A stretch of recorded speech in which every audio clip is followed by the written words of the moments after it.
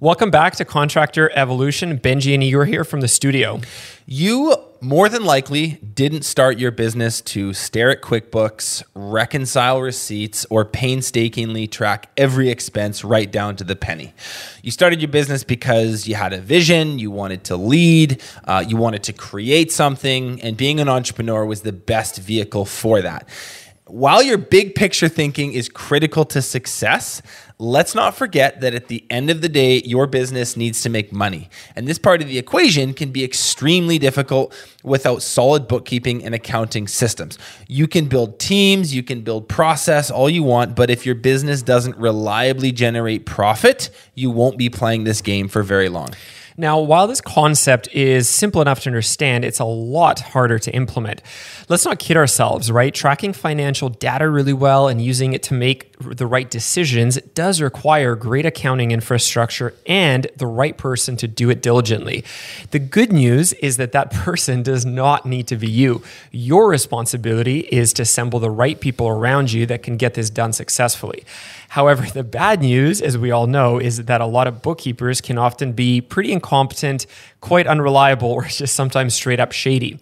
And as a busy business owner, it can be pretty hard to find the true pros that are out there. To shed some light on this thorny issue, we have Morgan Ray on the show, managing partner at Bookkeeping for Trades, a professional bookkeeping firm built exclusively for entrepreneurs in the trades and construction space. Morgan's firm has managed the accounting cycle for over 200 trades businesses, helping them gain true financial clarity and increased margins. In today's episode, she demystifies what a great bookkeeper does, and perhaps more importantly, what they do not do. She explains what the monthly bookkeeping cycle should look like and where you, the business owner, come into that picture. And lastly, she shares with us the crucial security pieces every contractor needs to have in place to avoid fraud, embezzlement, or a nasty call from the tax man. So let's talk about how to solve that eternal bookkeeping puzzle with Morgan Ray. You're listening to Contractor Evolution, where we unpack the systems, tactics, and skills you need to take your fast-growing contracting business to the next level. If you're here to learn what it takes to scale up, work less, and increase profitability, you've come to the right place.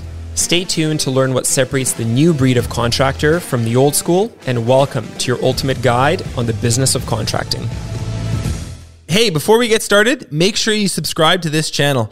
It really helps us produce all this awesome content for you totally for free.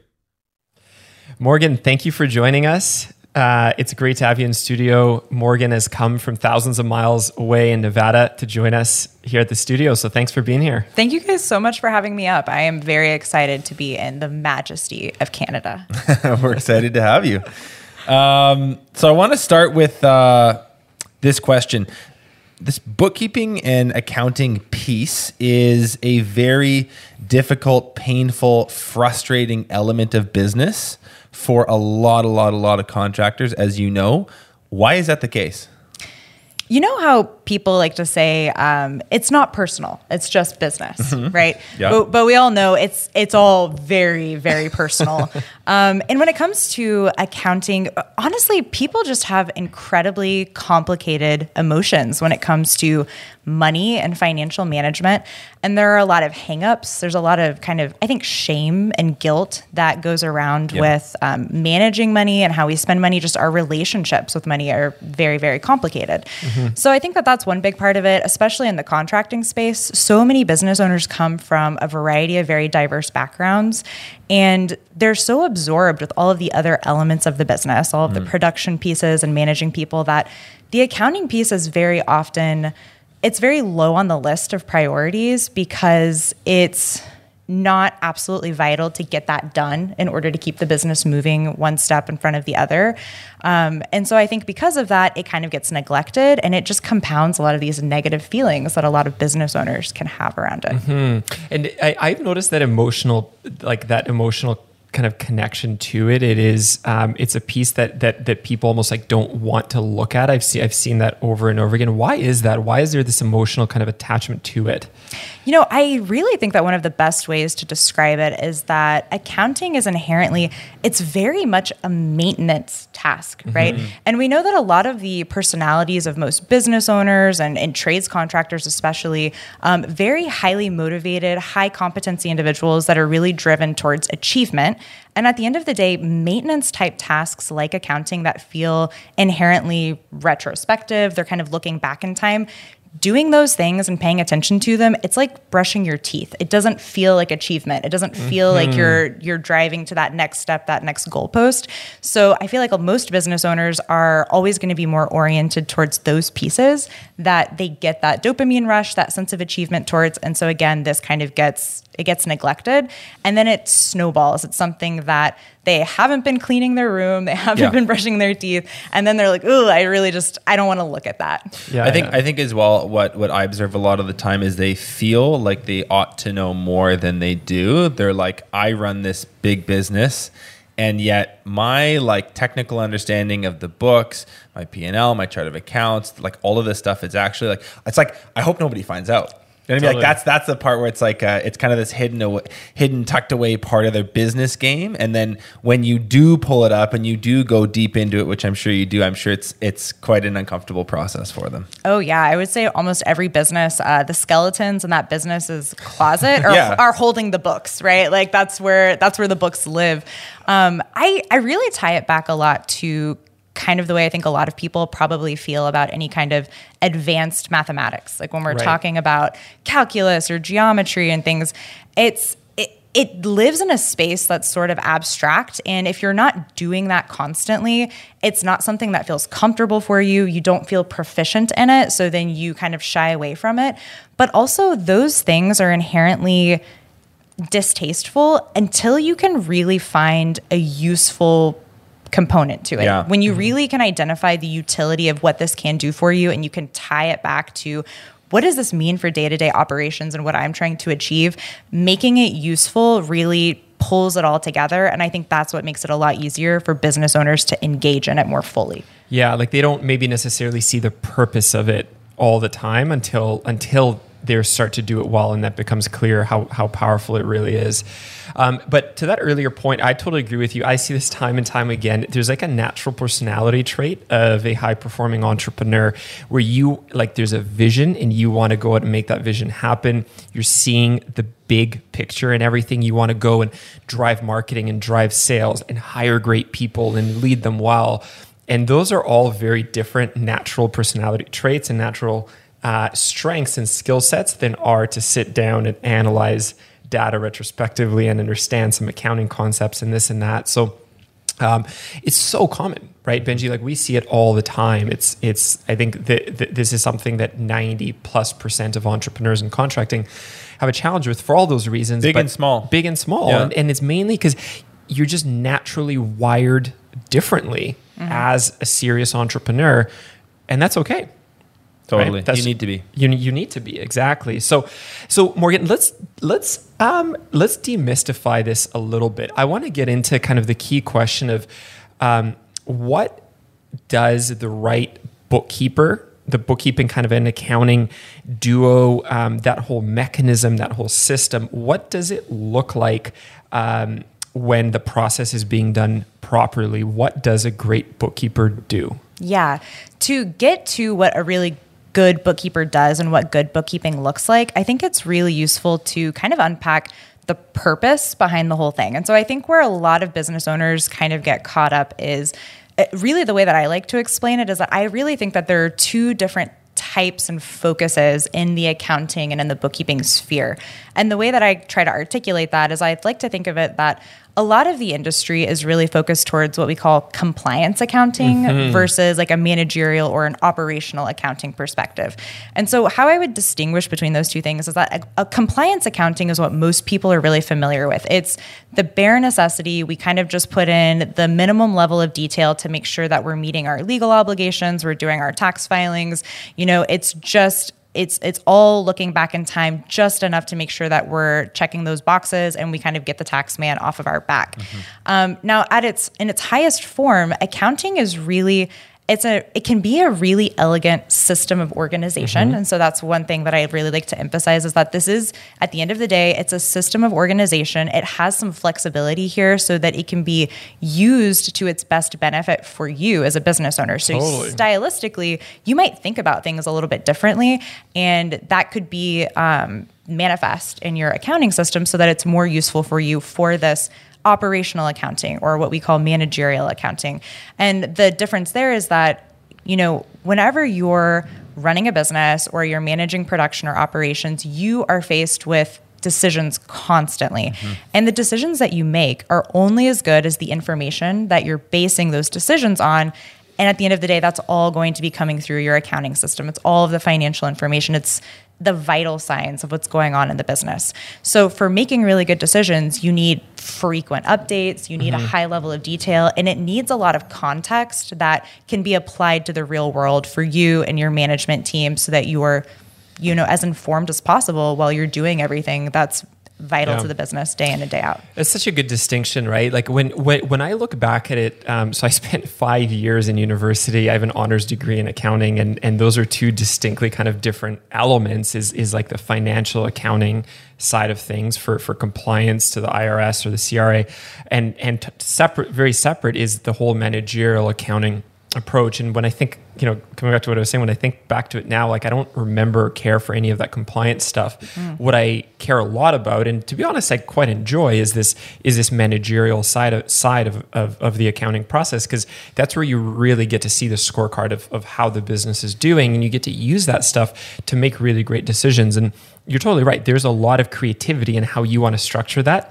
to make sense for you as a leader. That's the utility piece she was talking about, where it's like, if you don't have that, this does just seem like a chore. If you're doing the bare minimum to get the tax man off your back, it doesn't have any strategic importance. It doesn't really help you make decisions. It doesn't help you explore new opportunities for the business in the future. And so it's just always going to be this like not fun, really boring thing that we have to do. But when it gets to the level that you're describing, it's like, whoa, it's like you're turning the lights on in a dark room. You're like, I can see what's going on here. And all of a sudden, this is really useful. 100%, right? And the where the parallel really comes in, coming back to that whole personality, style, and preference piece, is that I think a lot of entrepreneurs are quite competitive. Like a big part of my background, right prior to business, was in competitive sports, and this whole concept of like, how are we doing? Like what is the score? That's where this accounting stuff comes from, right? Like that's where it comes in. Rather, that's where you get to see how you're doing against your plan. This is the scorecard, and that's what kind of makes it fun when you do get to that point. So, Morgan, tell us a bit about like, if someone's bookkeeper on a month-to-month basis is really doing what they should be, what are the kind of things that they are involved in, and what are they handling, sort of where the business owner's hands off, like the bookkeeper fully has it? Yeah, I like how we've been diving into a little bit more about the personality components here, because I feel like that's such an important piece of understanding and setting not just realistic expectations, but designing roles and procedures here for the business owner, the management team, and the bookkeeping staff or the administrative staff that really set everyone up for success. So we want to get really clear guidelines on what's included in this and what's not, and how can we make sure that everyone has the tools that they need to succeed. So when I think about a really good bookkeeping system and a really good bookkeeper, what a really high-functioning bookkeeper is doing, I kind of think of it in a few different functions. So the first function is that they're handling all of the data. They're handling all of the transactions, any kind of financial information, bills and invoices and receipts that are running through the business. So when you're first designing kind of what your SOPs, what your procedures in the business are going to look like, the business owner is going to have to be a little bit more involved in that initial design phase, as far as ensuring that everyone who has their hands in any kind of purchasing or invoicing, that information's all flowing to the bookkeeper. So we need the bookkeeper to be the hub of all of this transactional information that's coming through the business. And a good bookkeeper is going to be really good at identifying what information they need access to and being able to go pursue that information from the different sources. Now, the one exception to that is that we want to be really mindful of security protocols. So depending on the size of the organization, usually there are going to be a few pieces of information or accessibility that are really reserved for the business owner. And so that's going to be direct access, transactional access to certain bank accounts or credit cards or things that you as a business owner are going to need to set aside some time to pull statements once a month for the bookkeeper so that they can finish this last layer, the reconciliation part of their process. But basically, we want the bookkeeper to have the responsibility of pulling all of that information together, and that's part one. Part two is going to be adding the context to that data. So in computer science, they're really fond of identifying these two different things. Data is just numbers. It's essentially meaningless. That's how a lot of people feel about their accounting. So that context piece is really where this turns into something useful. A good bookkeeper needs to understand enough about your industry and your business to properly organize these things into the different buckets the way that you have designed your system to be useful for you. So that's going to be a really important piece here. They need to have that level of understanding that they're adding context and they're putting things in the right spot so that the management team and the business owner can come in down the line and get something that's useful out of the accounting system. So really, the big functions and focuses here are accountability for making sure that there's no holes in the information, because if we're looking at just part of the picture, it's essentially useless. We can't know what we don't know, and so that's a big problem. So the bookkeeper needs to be really accountable to making sure all of the pieces of information are accounted for, or they're flagging the pieces that they're lacking for some reason and that they need to get some help on pulling those pieces in. And then being that organizational piece, they're pulling it all together so that it's useful for the rest of the ops team. So there's this natural personality style, a natural trait to want to be thorough and have all the checkboxes checked, right? Where you're like, well, I don't know where these 3 transactions came from or what they are. I need clarity. I'm going to go get it and ask the right people the right questions versus stuff it into one of these accounts on the side, right? Absolutely. That's one of the things that I found most fascinating about getting to work in this industry as an accounting professional. But in my role, I feel really privileged to get to kind of be that interface between a lot of business owners and bookkeeping professionals and tax professionals on our team, because it's been really interesting for me to really see how these two personality types are very different, but it's what really makes them excel in these different areas. So all of the bookkeeping and tax professionals that I've worked with that are really motivated by their work and they enjoy that job, they're highly technically minded people. They're very detail oriented.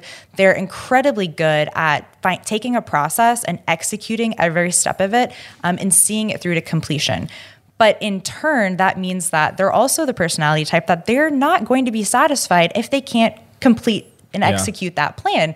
And I think that that's a really big point of friction that we see with a lot of business owners because, like I said, accounting feels very much like a maintenance task. It's not the thing that we need to focus on when there are fires to be put out.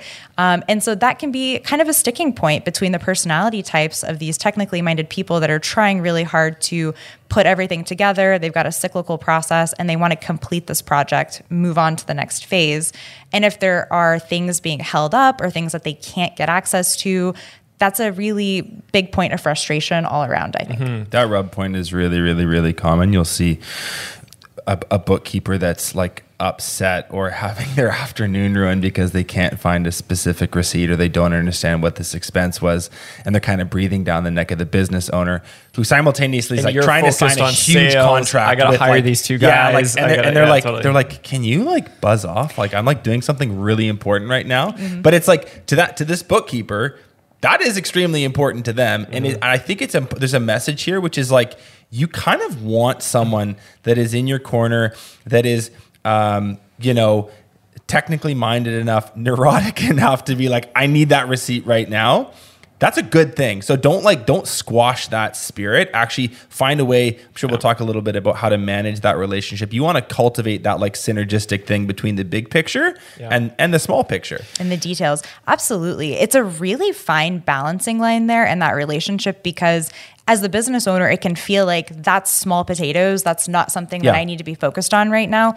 But it is the bookkeeper's responsibility to, again, hold you as the business owner accountable to the fact that we need these pieces put together. You can get yourself into a lot of trouble by letting these things snowball out of control.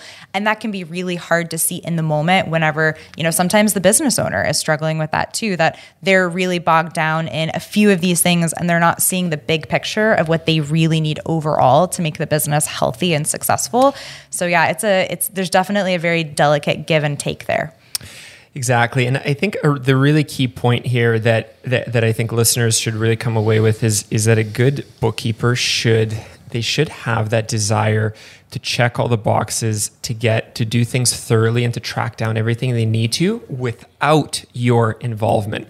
Right. When I think about the way that I work with our financial controller, I don't need to babysit to make sure that she tracks down all the data that she needs.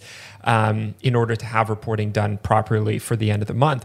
I know that she is going to go to all of our staff to ask the right questions. She's going to go to external vendors to get all the right answers. I don't need to worry about this stuff. And I think that's a really big sign of a good bookkeeper, that you can trust that they've got it because they are so thorough and detailed on this. So some of the stuff that might annoy you are the same things that are going to drive them to just go get it done without all these emails and all these questions having to go through you.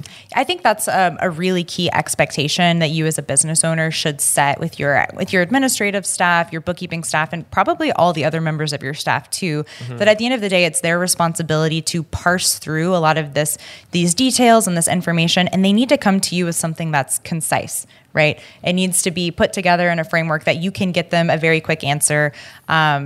It needs to be very directed, the questions and requests that they're bringing to you, rather than just kind of this nebulous, I've got problems. Yeah. Set that expectation. Yeah, they're willing to, and they're good at going to kind of to track that stuff down, and they can go build enough relationship with people on the team and externally where they can go get that information and be able to sort it effectively, and they'll know that okay, this purchase was actually for this account, not that one, because they know enough about the context of the business. They're inquisitive enough to be able to go do that, and they can make decisions and say, well, if we spent whatever it is, $30,000 on the studio gear here, that should be capitalized. It's not an expense. They can ask the right questions to be able to figure that stuff out. I think it's important too. I make a comment here. A lot of people, more junior entrepreneurs, I'll talk to those sort of like, well, I downloaded QuickBooks, so like it's doing it. It's like, no, it's like a piece of software can help, but it's not going to add the context to the data to create usable information in the way that you think it will. So don't think that that's a blanket statement solution just because you got some software to help you with this. You do need to have an eye for the flows of the business, who your vendors are, who your customers are. Absolutely. These checks coming in. You need a human mind plugged into that to make it work. Yeah, exactly. I'll give you a good example. There's just recently we had quite a large event with the Master Circle, and there was some fairly large purchases at Staples, which turns out that they were a ton of printing and signage and stuff that was being done there. And it wasn't just computers and supplies, where QuickBooks might say, well, that's a capitalized expense. It's a couple $1,000s on some sort of office equipment. But because the accountant knows that this event is going on for this specific group, they can then go inquire with the people leading that event. Okay, what was that, as opposed to just skimming over it? You have to have that kind of context and understanding of the business. And I think that the right bookkeeper will have enough interest and inquisition to go do that. Absolutely. So I'm always big on explaining to people, computers are not taking over the accounting industry anytime soon. Right. And it's exactly for that reason. What an accountant is really doing is putting an accountant or a bookkeeper is really adding that context that a computer is not capable of. Computers are great at this point at reading receipts and pulling out dates and amounts. But the piece that we're talking about when we're talking about the context that they can't do, a great example and something that I see all of the time happens with vendor accounts. So Sherwin-Williams is a great example for a lot of the painting contractors that we work with.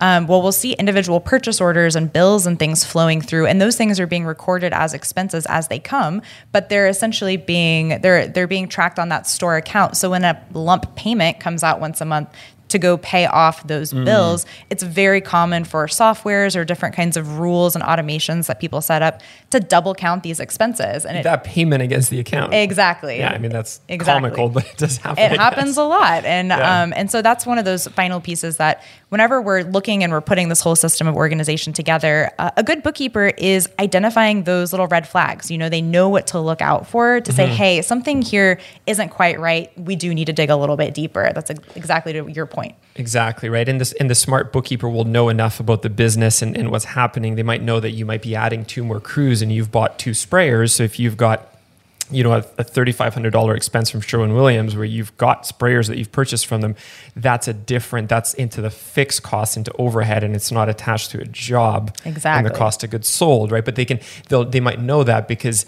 they know that you've been adding crews at that time or whatever it might be. Right? Absolutely. Yeah. So in summary, good bookkeepers, they're thorough enough to ask the questions, to want to sort things into the right places, but there's someone that cares about the context and to know enough about the business where they actually want to have an understanding of what's happening so that they can apply that context to the data that they're seeing. It's very interesting. Let me ask you this, Morgan. So we've talked a bunch about what a good bookkeeper is doing. What are they not doing? Such a good question. I would say in our time with trying to build a very rigorous and highly skilled bookkeeping staff, we actually have gone through several different phases of role design when we've realized that we essentially, by asking bookkeepers to do too many different things, we're not setting them up for success. We've realized that there are different things that whenever you're doing something as detail-oriented, that needs as much attention as all of the coding and the seeking out of information and discerning for red flags. If you're pulling somebody who's doing that in a lot of other directions, especially if you're asking them to do things on the administrative side or the client-facing side, then you really are just throwing too many things at them for them to really be successful in this area that's incredibly important. Like if they're like the office secretary and they're the main admin person coordinating other stuff with the team and they're the bookkeeper and right. Absolutely. And I would say that a lot of the times when we see a scenario like that, it's probably because we're working with a business of a certain size where they kind of need somebody wearing a few different hats in the office, which is very relatable. Yep. I think we can all understand that. But when we've spent some time talking about, the ideal personalities that kind of fit into and really excel in some of these roles, I very much think that somebody who's going to be really excellent at bookkeeping and they're going to be very motivated by it and feel a sense of achievement from doing that work, it's typically not the kind of person who wants to do a lot of client-facing work or juggling a lot of communications or chasing down invoices. They really like to be focused in on producing a really high quality of work and getting something useful into a business owner's hands and being in a support role in that way. Right. Yeah. So they're not going to be the natural personality that's going to be answering all the incoming calls 25 times a day into the office.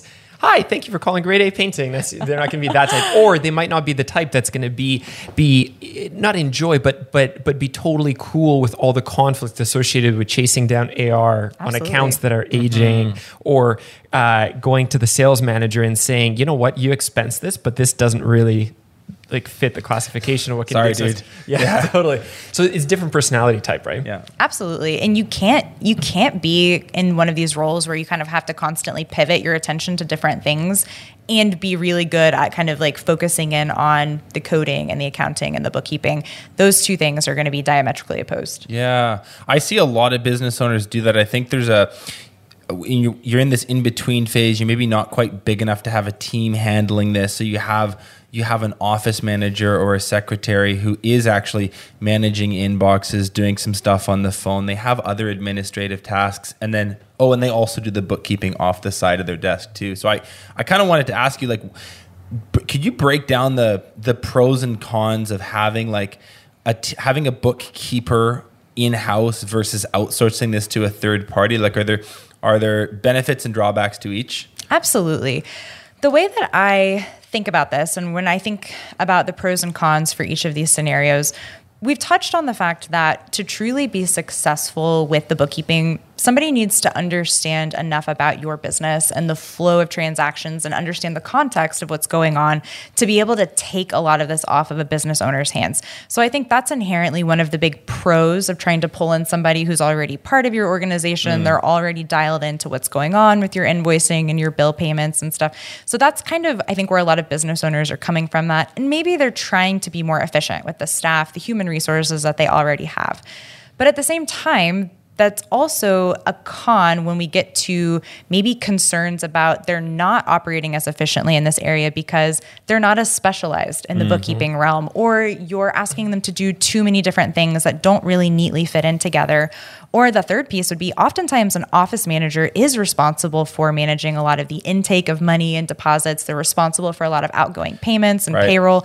And that is inherently in conflict with a lot of the security protocols that we want to be really mindful of observing when it comes to who's responsible for the actual recording of transactions. You want to separate those two individuals. Absolutely. From a security perspective, right? Let's spend a minute on that, actually, just on the security piece, because there's horror stories everywhere. This comes up all the time. Somebody's made off with a bunch of money. They've funneled it elsewhere. We've heard that so many times. They get a call 18 months like after a bookkeeper left, and it's the IRS being like, you owe us, X amount of dollars. And they're like, I thought I've been paying the whole time. Like, there's a whole litany of things that can go wrong. What are some, like, just generally speaking, best practices when it comes to security? Yeah. So if I can roll that back slightly, let's talk a little bit about the risks that we're kind of incurring whenever this isn't being done fully properly. So one of the first risks is if we have somebody who's maybe a little bit more of a generalist, if they're an office manager that's kind of sort of familiar with QuickBooks and they're just trying to kind of put this stuff together. If they don't really understand the technical side of bookkeeping is there's so much interplay between bookkeeping and accounting, but they're very different disciplines in a lot of ways. Like, one is like a technical software execution piece. The other is a very legal oriented focus. But if there's not a really solid understanding of why we're doing things, like you kind of kept touching that point about why certain things are capitalized and they belong in these different categories, then the first risk we run into is that simply by not understanding, we can get the business into a lot of legal and financial trouble because things aren't being tracked properly. They're not being filed properly. Expenses are being overstated, or incomes being over or understated. So those are the kinds of things that can fly under the radar for a really long time, because essentially, from a business owner's perspective, if you are engaging with the reports, you can pull a profit and loss, you can pull a balance sheet, and it's going to look complete. But if you don't really understand the nuts and bolts of what goes into that, and you kind of look under the hood, as it were, you can essentially be dealing in sort of fabricated numbers and not really know that until it's too late and you've gotten yourself into a bit of a mess, and it's really difficult to clean up at that point.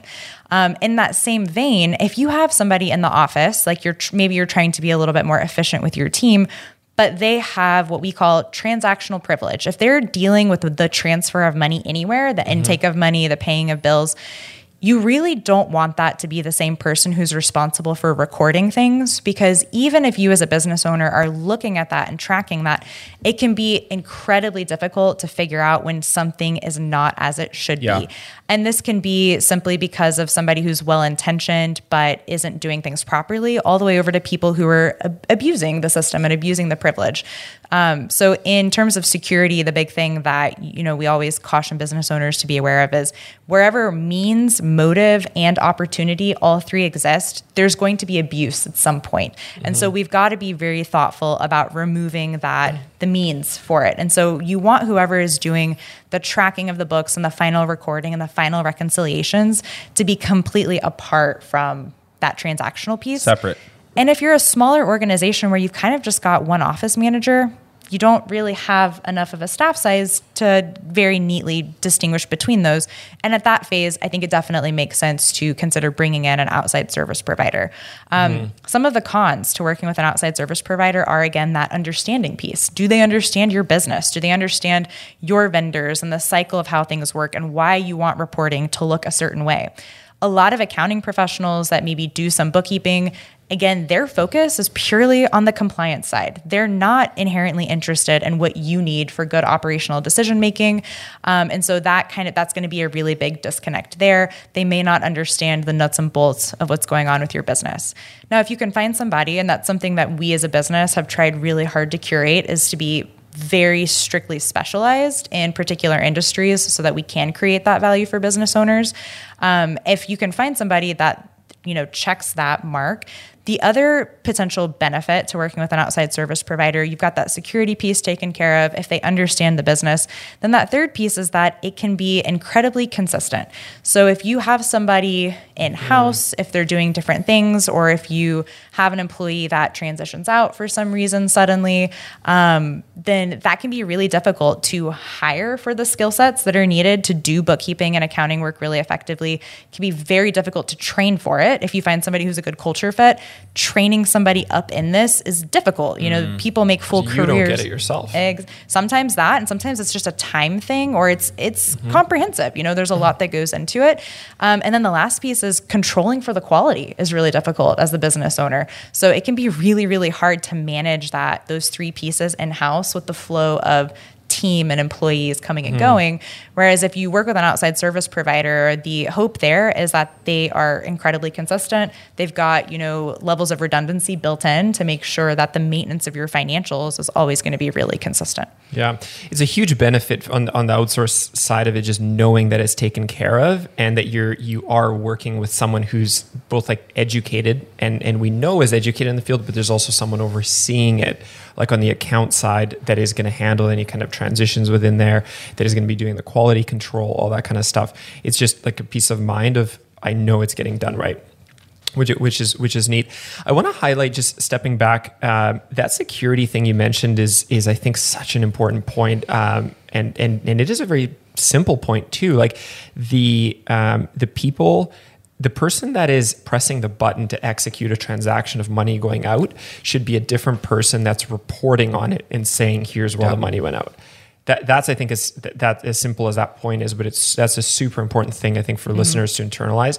Those two roles should be separated, because then the bookkeeper cannot initiate a transaction but then hide it in somewhere if two different people are doing it. And that's a really key piece too of why we do accounting the way that we do it. I think a lot of people maybe probably the historical context is lost on a lot of people, but when we talk about double entry accounting, that's what we're talking about, is that it's a check and a balance. Every single thing that's entered into the books is being entered in basically in two ways, so that you're constantly seeing the in and out, and it's every single thing is being checked in multiple places. So it's a little bit strange and nebulous, but that's exactly the purpose of why it's done the way that it's done. Do you have any thoughts on just doing stuff for cash? Like, is that are you inviting trouble by doing that? So much so. I feel like we have a whole other conversation ahead of us sometime about like kind of the nitty gritty about some of these security concerns, but cash handling is an incredibly problematic part of business, not only because it's really difficult to track, but because it opens you up to so much potential abuse. So if you're going to be doing cash handling in the business and doing it well, there are a lot of very strict systems and procedures that really should be put in place, as far as having, a safe in the office. And there's always, two different people that are always handling the cash together, signing off on it together. Every single time it's changing places, It seems like such a huge pain in the ass. It's a huge pain in the ass. Put it on the credit card. Yeah, put it on the credit card. You get a lot of consumer protections on the credit card. It's great. So that's one piece of many that it's just a headache, and you don't want to deal with it. Yeah, I sometimes do get asked so we spend literally hundreds of thousands of dollars a year on credit card processing fees. And I look at it as such a good spend from an efficiency perspective, from a security perspective. Every dollar of revenue goes through credit cards, and it's something people are like, why in the world would you do that? But having done it that way for many, many years, I look back at it and I'm like, it's so clean, it's so secure, and it's so simple. Fast. We know fast. Time is money. The amount of time that it takes somebody to pay you. Don't make it hard for people to pay you because you're trying to decrease processing fees. That's my number one pet peeve. Make the money flow. Lubricate it, let it roll. Absolutely. Yeah. And that last piece, while we're talking about the security measures as well. Shoot, I lost it. I lost what I was going to say. It'll come back. It'll come back. One other thing I do want to come back to really quick is just on this note of what bookkeepers aren't doing. I think we talked previously a bit about this interpretation piece. Like that's really the role of a leader in a business, to interpret data. I think, generally speaking, you shouldn't be relying on a bookkeeper to be interpreting data and coming to conclusions for you. Maybe if you have a very, very highly paid CFO in a larger business, but typically a bookkeeper is not interpreting data and coming to business conclusions and strategy, right? I agree with that fully. Like I mentioned, the personality types I think that really do well and excel in a bookkeeping role are really excellent at following a process to its conclusion, holding everybody accountable to that. And I think also as acting in some ways as the devil's advocate in some ways for whenever people want to deviate from those processes. So those are all really vital functions in the business. But I think that it's a little unfair to take somebody who's really excelling in that and kind of ask them to, ask a fish to climb a tree, as it were, whenever you're asking them to, hey, what are the greater overarching implications of our cost of goods sold spend? It's like, that's not their sphere. job. No, that's not the sphere that they're operating in. Give me the right data. Give it to me on time. I will make the decision. Yeah, exactly. Give it to me on time and accurate, where I know it's perfectly done well because you're the one that wants to dot all the I's and cross the T's so that I can make the right decisions, right? And while we're touching on that, I think that's a really key piece too of if we're trying to work on this communication between bookkeeping staff and business owners. Bookkeepers, I think business owners can feel this way, and I think bookkeepers can feel this way too, that it might not always be easy to see the usefulness, the utility of what they're doing. And I think when you as a business owner can articulate that to your team about how much they're making your job easier because they're giving you good information to make good decisions, that's a really great way to reinforce it for yourself, but reinforce it for them that this is the purpose of what they're doing. This is what they're pulling all of these pieces together so that you're more informed and you can be a better leader. 100%. And on that note, here's a really important piece I'd love to get into is when this is being done right. What does it look like from the business owner's perspective? What am I involved with and what am I not involved with? And what does that cyclical cadence look like? At the beginning, like we mentioned before, you are responsible as the business owner for making sure that these channels of information are flowing to the bookkeeper consistently. So designing those processes, in my opinion, my biggest advice in that area is let's make this as easy as possible on everybody to get that information in the bookkeeper's hands. Again, that's the reason why handling cash isn't great. Or if you can work with vendors that have good online reporting systems. There's so much technology. Things are digital. It's so much easier. It's going to be way easier to hold your team accountable to bringing this information to the bookkeeper if you're not expecting them to juggle receipts on the floorboard of their vans. 100%. So again, that's kind of, from the initial setup process, keeping everybody accountable to this system of getting information to the bookkeeper. But then beyond that, aside from the couple of security pieces that you as a business owner have access to these final statements and you pull those once a month, that's a very minimal amount of effort and time that you should have to commit each month to kind of getting some of that information in your bookkeeping staff's hands. And then other than that, I think, being accessible at a couple of discrete points in the month to answer some of these context questions that you may be the only person who can really provide that clarity. But again, setting this expectation with your team that they need to be concise and they need to bring it to you in a way that's very specific about what they're looking for from you so that it can be an efficient use of your time and their time. And then the last piece is that, you're the one who engages with the reporting. You're the one who looks at it and can interpret what that means for the business overall, or that you're working with an advisor or consultant or a coach to help pull all of those pieces together since, as some of the business owners that I work with are fond of saying, looking at financial reports is like reading Greek to them sometimes. Right. Which is fair enough, but you do need to be the one looking at that, but pull in some people to assist and make that more useful for you. Yeah. So in my process that we've implemented for quite some time has been so powerful and such a key part of our success, I think. So how I do it is I have one standing block a month. It's pre-scheduled for the monthly financial review. It's kind of like the 10th to the 15th of the month or so. And so if this is like the 12th of March, we're reviewing February, and it's a 5-hour block in my calendar. So it's 5 hours a month. It's there every month. and I'm there doing the previous month's financial review. And I've been working with ours for a very, very long time. So there's a huge amount of trust there, and we've got a really good rhythm. But I know that the reports coming in are like 99.5% dialed, and I'll review them. And we review the income statement, the budget versus actuals. And every now and then there'll be like a question or a change that I'll kind of make as we go through it. I'll review AR, AP.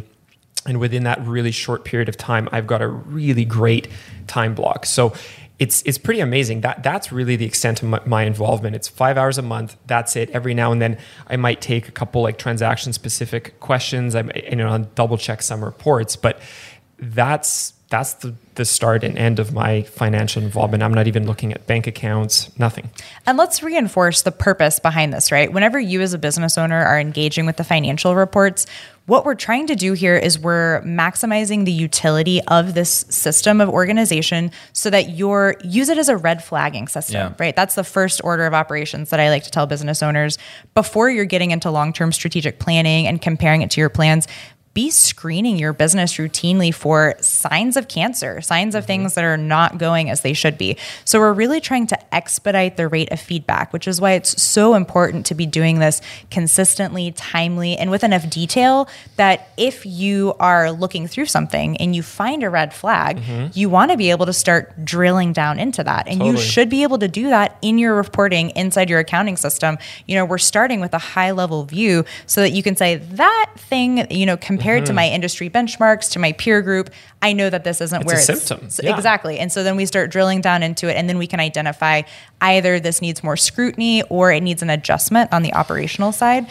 And so whenever you get to that point where the business is operating really well and your accounting system is dialed in really nicely, you suddenly have the ability to kind of relax into this a little bit more as a business owner, not because you have this expectation that the business is just going to run perfectly from here on out, but you have the safety of knowing that when something goes awry, which it inevitably is going to, you're going to see it a lot faster. Totally. Yeah. So we're preventing fires instead of constantly trying to put fires out. Yeah, exactly. So if I kept putting off that February financial review in March, and I'd let it go till April and then May and into June. And maybe I look at all these months in July. I'm going to be so swamped and overwhelmed because this is now going to be like a 20-hour financial review of all those months. And the issues that I should have caught back in March have had months to fester. Yeah. And on top of that, what you're seeing is a symptom typically of a much broader issue that's going to take a lot of time to fix. So if you see it in July,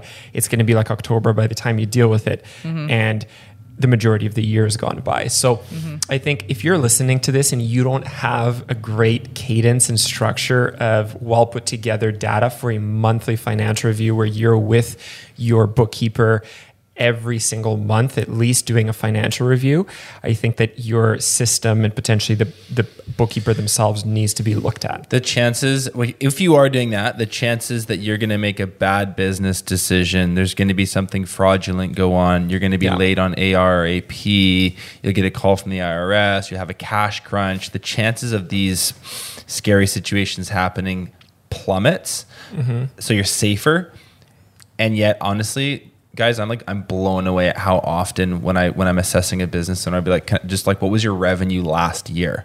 Like, I'm not asking for like can I get like what's your current gross profit margin on this specific type of job you do? Like, I'm not asking for granular data. I'm not like macro, and they're like, I'd have to check. Wow, Yeah. Interesting, right? Like, it's like.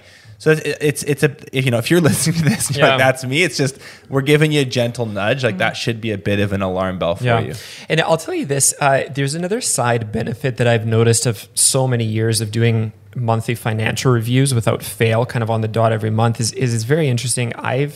You almost get ingrained through osmosis. I know the numbers so well because I look at them. I look at the percentages. I'm constantly looking at the budget versus actuals every month. I know my numbers like this. And it just happens. It's not even because I'm trying to. I've just done it for so many years every month. It makes you be able to kind of understand and pick up on trends. You kind of see patterns, good and bad, very quickly. And you don't even have to try. It just happens through osmosis. Yeah. Right? And again, it is so common for this to not be working well for a lot of businesses. And so we really need to keep turning the conversation back around to, you're not atypical. If you're the business owner who does not look at your accounting and think, oh, I'm breathing a huge sigh of relief because it's beautiful and I understand every bit of what's happening in the business, you're in the majority. And so we need to really, shed some of that guilt around how we're managing these systems, because nobody expects of you. I love telling my team this. Nobody expects you to be perfect. They don't expect you to know the answer to every little thing. The business is never going to be without issue. But what we really need to do here is be paying close enough attention that we can flag those things as soon as possible. So things are there's always going to be hiccups, but making sure that we're tuned in enough that we can address those problems sooner rather than later is really important. And to do that effectively, we do have to let go of some of the baggage around the negative feeling of looking at what's going on in the business. Yeah, there's two things. It's shed the guilt or lose the stigma or just know that you're not alone. Because I'm telling you, like, this is like the majority of people I talk to. And then secondly, is just like know that there's help. Like there are resources for this. There's you don't need to figure it out all on your own. No, not at all. No, it would be insane to think. It's like trying to be your own lawyer. Right. Yeah, it's ridiculous. You don't need to be that. Take Absolutely. the pressure off. Yeah, Morgan, let me ask you this: when this is being done right, what does it feel like for business owners? I can definitely speak to a few points on it, but what are these feelings like when you truly have this dialed in? What's happening for someone? I have a lot of business owners that sit down in financial review meetings and they voice to me that it feels very therapeutic in a lot of ways. And I think that comes from, on one hand, they've addressed a lot of these kind of emotional concerns about what's going on financially with the business. And one way or the other, whether the business is doing really well or there are some struggling points, the clarity that you get from good reporting is incredibly useful, because as a business owner, you can breathe a sigh of relief in knowing that at least you understand what's going on in the business. You need that before you can create a solution, before you can try to address it. And I think also when things are going really well, there's a huge easing of burden around you don't have to be the only one constantly on the vigilant night watch looking for the next problem in the night. You have a system in place to help you identify when something isn't going the way that you want it to, so that you can address it. Yeah, exactly. And I'll tell you, like, from my own very firsthand perspective, like I deal with a lot of business problems. I deal with a lot of challenges and complexities, but money and financials are never one of them. Like I sleep well at night because I don't think about dollars ever, whether it's the cash side or the accounting and tracking side, because I review it once a month and I know the numbers are accurate. And there's an annual budget, but that annual budget's broken down per month, right? So there's as we talked about using the example, there's a February budget. And in March, I'm reviewing the budget against the actual very tangible results. And I know that if we've hit that month and we've hit the next month and we hit the next month, I know that my plan is taking me for a successful year end. So you can sleep easy at night because you're getting the right data and you're keeping the business on track 12 times a year. When you're saying that, it's actually reminding me of, so one of the really big things that we see with contractors and business owners in general is this managing to the bank accounts, right? So if we don't have the accounting system in place, we're just looking at the bank account balances and I've got lots of cash. Exactly. Owners are using that as a touch point where they're like, I'm good. Like I can rest easy because I'm good there. But we know that that's really not a complete picture of what's going on with the business at all. And so I kind of think of this like, this is one of the big reasons why people shy away from really getting their accounting handled, because if you're managing from the bank account, it can feel good. You've got money, you're fine, you're paying yourself. You might not know exactly what you're going to owe in taxes in the spring, but that's a problem for a later day. It's kind of like those people who avoid going to the dentist because it's like, my teeth feel fine right now and I don't want to be told that they need work. So that's a really big thing. It's the cautionary tale. We want to be careful that we're not avoiding this because you're creating a false sense of security for yourself. Yeah. I think it's a very healthy trait to have basically no attachment to cash. And it's a number. Like I can look at it and I literally just feel nothing. I'm just like, it really doesn't matter. What matters is what your monthly income statement looks like as compared to the budget and the plan for that month. And to be able to diagnose in there, like that's what you should really care about. Cash is just a number. Forget about it. That's like the nirvana of business ownership that you have just outlined. It's like, I feel like everyone needs to undertake a meditative practice to get to the point where they're like, the cash is irrelevant. Completely irrelevant. 100%. I love Let that. it go. Let it go. Let it go. Right. Let the fear flow through you. And 100%. I want to just highlight a great point that you and I, Morgan, have spoken about previously is I think what you should care about and have an attachment to is those results against the budget, and specifically look at that in your diagnosis of it as like a fire prevention technique, as opposed to being a firefighter later when these issues blow up. Because if in a certain month you're like, wait a second, our gross profit has dropped 6% below plan, and it's all because material spends are high. Why is that? And you're looking at a symptom, like you've not figured it out. You're like, well, what's happening? Is my estimator completely checked out? And by the way, they have been 3 months ago, because that's when they estimate. You're so downstream. Yeah. Is it something going on with the painters? Is it with the production manager? Is it, you know what I'm saying? So you have to be able to look at it as this like prevention mechanism, and not just find out 6 months too late, and then you're like running around like a firefighter trying to put out fires all the time. So the prevention mechanism is a really key piece, and it's the immediate tangible benefit that you get whenever you start figuring these systems out. But then the next piece, when we get into strategic management and planning, this is a very large experiment that we're running. Everybody is running. You've got your own lab as the mad scientist business owner happening with your business. And whenever you're trying to grow or you're trying to get to a different point than you have been, you've got to make changes, and we've got to be very mindful of what the impact of those changes are. Did it work? Did it have the intended effect? And that's the piece where when you're really dialed into your financials, any change that you make from an operational perspective, whether it's a person, it's a role change, it's a new revenue stream, these are all variables that are, they're playing into this grand experiment. And you've got to be paying very close attention to what the impact of those changes are. And you've got to be thinking forward about what I'm going to make a small change here. What do I expect this to look like in 3 months as a result? Did it work? Am I touching base with this routinely to understand the impact of my actions? So that's where we get into, this isn't just about looking back in time. It's very much forward thinking when you're doing it right. I'll just touch on how it feels, because I think of a lot of our high performing BTA members. They feel more decisive. They're able, like they're true shot callers. They're like, I can make a decision here pretty easily because I have the data. I do the work. They're super confident. No analysis paralysis. Exactly. They're very strategic in their thinking. So they have, because this is looked after, they can really like spend time formulating a vision 5 years out. And the last thing is like, it's fun for them. They've gamified their business, right? Like you say, like you're emotionless about it. Like they're just like, I think I want to expand into this new market. Could be fun.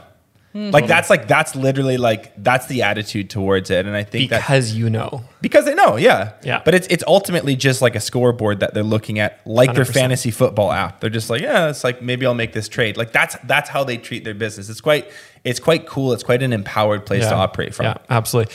And I'll close that point with a neat stat that I learned about quite a number of years ago. And that is the following. More CEOs of large publicly traded companies. So when you look at large publicly traded companies in North America, the most common career, like an education background of high-level strategists is as an accountant, right? So to your point, like when you understand your numbers and you feel really confident in knowing where your business is at, being able to diagnose issues early, you are so much more capable to strategize effectively, to call the right shots, all that kind of stuff. So it is very interesting. So we've talked about a lot of cool stuff, Morgan. This has been really good. We've talked a lot about like what a bookkeeper should be doing, what they shouldn't be doing, where the risk areas are, what your relationship and your cadence with them should look like in these monthly financial reviews. So if someone is watching this right now or listening to it and saying, I think we've got a bit of a problem somewhere, either like it's okay, but it's not great. Like I don't feel super confident about my data or the relationship I have and the confidence in my bookkeeper, or you're looking at this and saying, no, this is like a total mess for me right now. I think it is really advisable to go spend some time and money to solve this problem. It's so foundational. So if someone is doing that, Morgan, what would you say are like the top 2 or 3 traits that they need to be looking for when they're qualifying potential accountants and bookkeepers? Yeah, it's going to be a little bit of a mix of traits and then also structuring this role for success. So I feel like we've touched on a lot of the pieces that kind of funnel into that. But to summarize that, the first piece is making sure that we've designed this role in a way that whoever is being put into that can be successful. And you're going to want to be really mindful, I would say, especially of their technical skill set. Bookkeeping is a discipline in and of itself. It's very closely related to accounting, which is, again, another discipline. You can't take somebody who doesn't have a background in one or the other of those things and expect them to be proficient in this. It's going to be very hard to... Are they a true professional? Right. And do you as a business owner have the capacity to train somebody to understand that? It's unlikely. So that's one piece, is understanding the kind of the purpose and the drive and how these different pieces fit together, but also just, they have to be very technically proficient in the softwares that you're using. A big thing that I love to bring to people's attention is that something like QuickBooks Desktop as an accounting software, dramatically different than QuickBooks Online. You wouldn't think that. And a lot of people, a lot of professionals in this space might feel like their skill sets transition pretty well from one to the other. Let me tell you that that's not the case. Right. So you want to find somebody who is very dialed into whatever system that you're using. And if you need to make a change, if you're converting from one system to another for whatever reason, you're going to need to reanalyze the way that you're doing things. The same human resources aren't going to get you to that next phase. So technical skill set, building out the role and the expectations around the role in a way that everyone is set up for success. Again, a piece of that is going to be your bookkeeper needs to be familiar enough with your industry to provide that context. The context is the really key piece here. It's what sets them apart from the computer that's reading receipts. And then that last piece is communication. And again, that pulls in together all of the other pieces, setting up the role, clear expectations, but you as a business owner, being very clear on what you need from them, how they can achieve your goals for them, tying it together for them, what success looks like, and then reining in your expectations for what you need out of your accounting system. Yeah, it's a really great point. Like, a lot of people are, oh man, I got to go see my accountant. This sucks. Or I got to have this meeting with my bookkeeper. I'll tell you, I truly enjoy my meetings with our accountant and bookkeeper, financial controller in our case. But we've had Ben Dixon on the show. He's a super cool guy. Like, I love going to his office and pouring a glass of scotch and catching up on a bunch of the stuff in the year. Like he's technically very skilled and he's super cool and awesome. It can be that way. Like, it's not like going to the dentist for you. These people do exist. Yeah. Right? I don't mind the dentist either, but these people do exist, right? So relationally, so just to summarize Morgan's points, so relationally, it's got to be good. Like you got to actually have some level of enjoyment of spending time with them, because you will every single month. They got to be a real pro, as opposed to just Wilma down the street who can do your books if just because she happens to be there. And they got to be able to know enough about your business and be specialized in exactly what you do, or be able to pick it up and understand it. So it's awesome. Great, guys. This has been such a good chat. Morgan, on the note of being specialized in industry, if people want to find out more about you, connect with you, chat with you, spend an hour unpacking some of this stuff, where can they find you? Absolutely. So we've got business therapy sessions on the docket over at Bookkeeping for Trades. So our website's bookkeepingfortrades.com, OOKEE, because bookkeeping is a weird word. Amazing. We'll put a link in the description too. Absolutely. A link in the description. Morgan, thank you so much for flying all the way from Nevada to hang out with us here today and joining us on the show. Thank you guys for having me. Thanks a lot for listening to this episode of Contractor Evolution. If you've already subscribed to our channel, consider sharing this episode with another contractor who you think needs to hear it.